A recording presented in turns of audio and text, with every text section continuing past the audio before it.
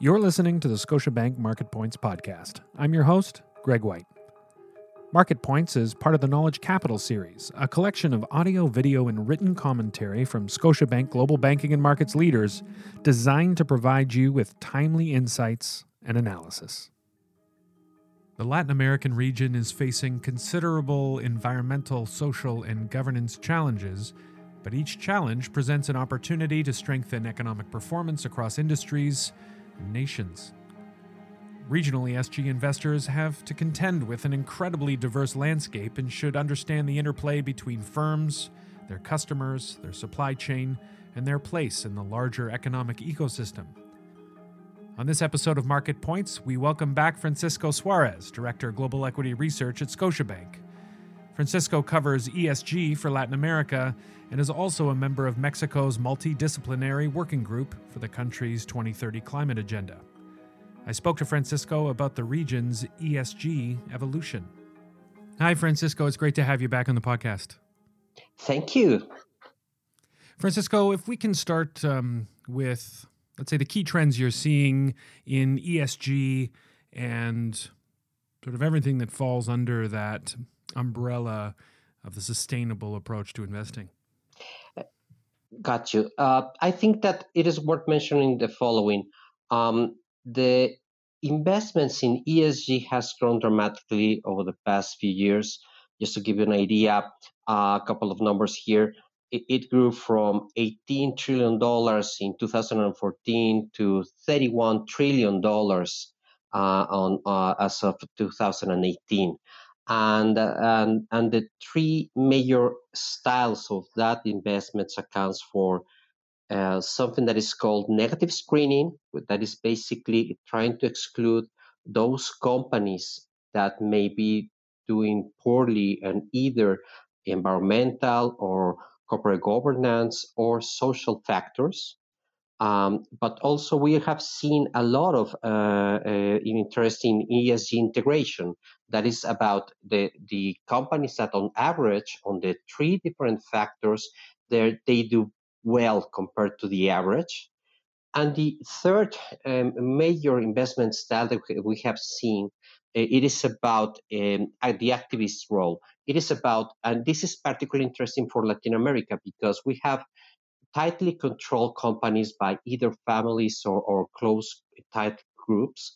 And nevertheless, these groups that know very well their businesses and they have thrived over the years, they can actually do better with if an activist in this case allows them or helps them to find opportunities on how to improve on governance factors, on environmental factors, or in social factors, and they can do a much better business. So all these three components accounts for roughly 80% of all the investment style. This is a global trend, and this is actually what we see as well in Latin America. So regionally speaking then, how has ESG evolved over time? Historically, and this goes hand in hand with a negative screening, which was actually the first investment style that we see. It is about governance. I mean, in Latin America as well, if you have tightly controlled companies, you may have issues on governance. In other words, minorities, shareholders might be suffering from different interests from the controlling company or the controlling group or the controlling family. So that is something that has been addressed over the past, I guess, 20 years or so. But now, and this is also a global trend, I think that climate change or environmental factors, for that matter, are the things that have been gaining a lot of focus recently. And just for instance, consider the following: for the first time in decades, we have seen that in the World Economic Forum, for instance, all the most important factors with a higher likelihood and with a higher impact in companies, generally speaking, worldwide, relates with environmental related factors. So yes, this trend that we see in Latin America is also part of another major trend that we see worldwide, where mostly all investors are actually trying to address climate change and how things might change dramatically over the course of the next 10 years as the world economy migrates to a low carbon economy over these 10 years. Okay, I found something interesting in some of your research, which showed that there is a large portion of Latin American companies creating and communicating sustainability statements. But then you also reported that there is quite a wide gap when it comes to the percentage of these statements that actually provide disclosures that are up to global standards. Why the gap? You are addressing a very important question here, Greg, because um, we're discussing here about non-financial disclosures. When you disclose financial disclosures, that's pretty much standard worldwide. I mean, you already have very sound and proved standards that have become better over the years. In this case, on ESG, we have to address non-financial disclosures that should be material in the operations of a company or in the potential risks or opportunities that a company may have. So it is very important to adhere to the global standards that help all issuers to address what matters to investors. So, on that sense, my overall feedback that I have with other investors and companies alike, it is about the challenge to make sure that the disclosure of these non-financial factors are done in the best way with the best practices. And yes, you are right. We see a huge gap in Latin America between those companies that embrace those standards and those companies that do not. So, yes, you may have been familiar with the term greenwashing, for instance. Well, greenwashing may relate with a company trying to put a nice set of photographs of all the people planting trees here and there. But what matters, it is actually to make sure that this company discloses what is the carbon footprint that this company may have and what is doing the company to either to abate that carbon footprint or actually create a business out of that. And this is very important in the sense because it gives us another element of analysis because it is not only about the companies that are able to disclose under the best practices, under the best frameworks available, but it is also about understanding how important ESG in general is at the board level of the companies and what type of strategies a board might be setting to make sure that the overall business that they run can be much more successful and much more resilient or actually take or embrace those opportunities that we see over the next 10 years. The disclosure statements are one thing, I suppose, but when investors are really looking at these companies, they have to see action.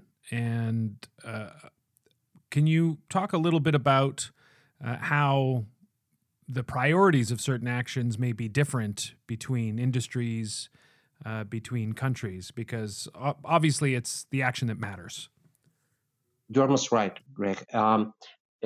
To begin with, yes, we have to begin with making sure that we have the right disclosure, but then we have to make sure that the companies are acting on this disclosure, that they are finding the opportunities to either reduce their risk or actually go for those opportunities that are there because lots of opportunities are created by this. It could be in the form of savings within their overall operations, or it could be in the form of new businesses. Those are the sort of new opportunities that ESG helps boards, for that matter, to identify going forward.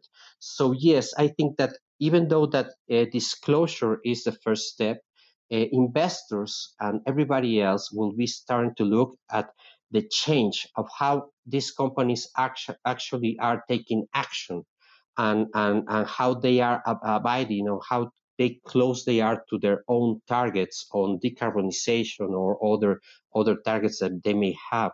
So yes, for certain and for sure, there's a huge difference across industries.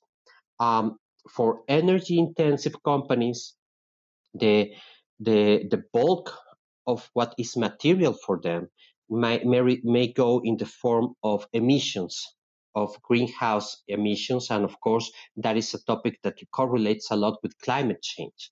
So for those companies, that it might be the most important factors. But for others, take for instance, mining companies, the social factors, the role of how their operations may affect or may coexist with their communities, that is actually a much more important factor. And there's another thing that you have to think about here. When comparing countries, you have to understand that several countries may have certain systemic risks. So, within the Pacific Alliance, for instance, you will notice that in Colombia, a lot of the way that they actually generate energy is thanks to the overall hydroelectric footprint that they have. So if they have a lot of hydro sources compared to Chile or to Mexico, the major source of fossil fuel emissions will not be made out of the energy industry. So this is important because all of the sudden, when you compare countries in Latin America as such, you will see that you have carbon intensive economies like Chile and Mexico, but also the countries that struggle the most on water security, those would be unfortunately as well Chile and Mexico. This is not the case of Colombia. This is not the case of Brazil. So again, the things on how we should be tackling down climate change, the transition risks for the next 10 years may unfold quite dramatically different across countries. In other words, when you see Mexico, for instance, if fossil fuels from the energy sector are the most important source of fuels, well, you have the opportunity to embrace renewables, for instance, and not only make a sound investment case for them because they are cheaper and they do not pollute, they do not generate those greenhouse gases. And this is the same for Chile. So Chile is actually doing very well on that regard, I believe that these factors gives you an idea of new opportunities where you can do much more businesses in these countries as well. So, but again, every single industry, as you mentioned, has very different factors of what is material for them in terms of ESG. But also, we have to understand that countries in general may differ on what might be much more relevant as well. You mentioned water security. When we think of the environment, the focus tends towards emissions, but you see water security as a really big issue when thinking about ESG. Definitely. The You have to understand that climate change, it is about the volatility linked to events like floods, hurricanes, and the like. And you have to understand that this may affect certain areas and certain communities. Unfortunately, yes, not only geographically, you may actually see what where are the regions that are much more vulnerable, but also what communities might be much more vulnerable, and yes, the social issues related with that. So one part of the analysis, understanding the overall vulnerabilities to specific events related with much more floods or hurricanes for that matter, but the long-term aspect of climate change relates as well with the potential migrations that we might see within a single country, for instance, because all of a sudden certain communities might actually be at the wrong place. So, yes, this is a very important topic that does connects directly with the social factors. And as a company, you have to make sure that you are able to make sure that not only your supply chains can be resilient, because this is a way to use ESG, but also in addressing those vulnerabilities that may exist in certain communities that for some reason at the end of the day they are linked to your operations. So we have several examples here. Imagine a power plant that is fueled by either coal or something. Of course, coal is it is the most dirty source of fossil fuels that you can imagine. But the point here is that being thermal, you extract a lot of water. So if you are in a country with limited water supplies, you may be affecting the water supply of a community. So this is important because all of a sudden we may actually see lots of investments there that eventually might be idled. This is something that may happen over the next 10 years. For instance, if you may have, if you're an investor, you may want to understand if you will have stranded assets. Stranded assets are those assets that for some reason might be vulnerable to floods and their value might be zero because all of a sudden they might be just flooded all the time with water if the overall water rises in the coastal zones, for instance, or perhaps because this asset might be in the middle of the land, but unfortunately, that asset may be affecting the water supply for certain communities. So at the end of the day, the society should be deciding between having that power plant running or or providing access to water for that community. That's the type of things that we should be addressing over the next 10 years. For firms that are engaged in ESG activity and improving those areas of their business and making significant change, there's always that conversation around this will lower your cost of capital. What's the opposite side of that equation for firms that aren't taking the appropriate actions? Is that the cost of capital goes up so much it makes their entire business unsustainable, or is just a complete lack of access to capital? Is that where it goes? We already see evidence. All of a sudden, many institutions are starting to go away from the most environmental unfriendly businesses around. So to give you a specific examples, the um, several institutions worldwide are starting to make sure that they not lend to anyone who has a coal business, for instance. Even and this is from the bank's perspective, isn't it? But also we have seen that trend as well from the investor side as well. We among the things that they are starting to avoid are things like anything related with coal. So if a company has a business that is very important for that company in the coal supply chain, well, clearly that is a problem.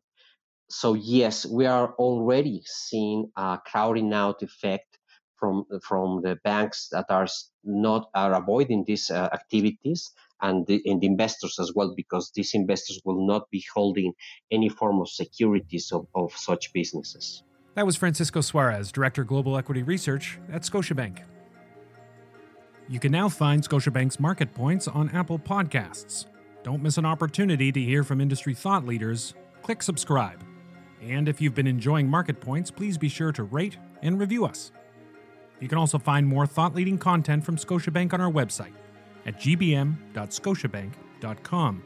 And you can also follow us on Twitter at ScotiabankGBM, as well as our LinkedIn showcase page under Scotiabank Global Banking and Markets.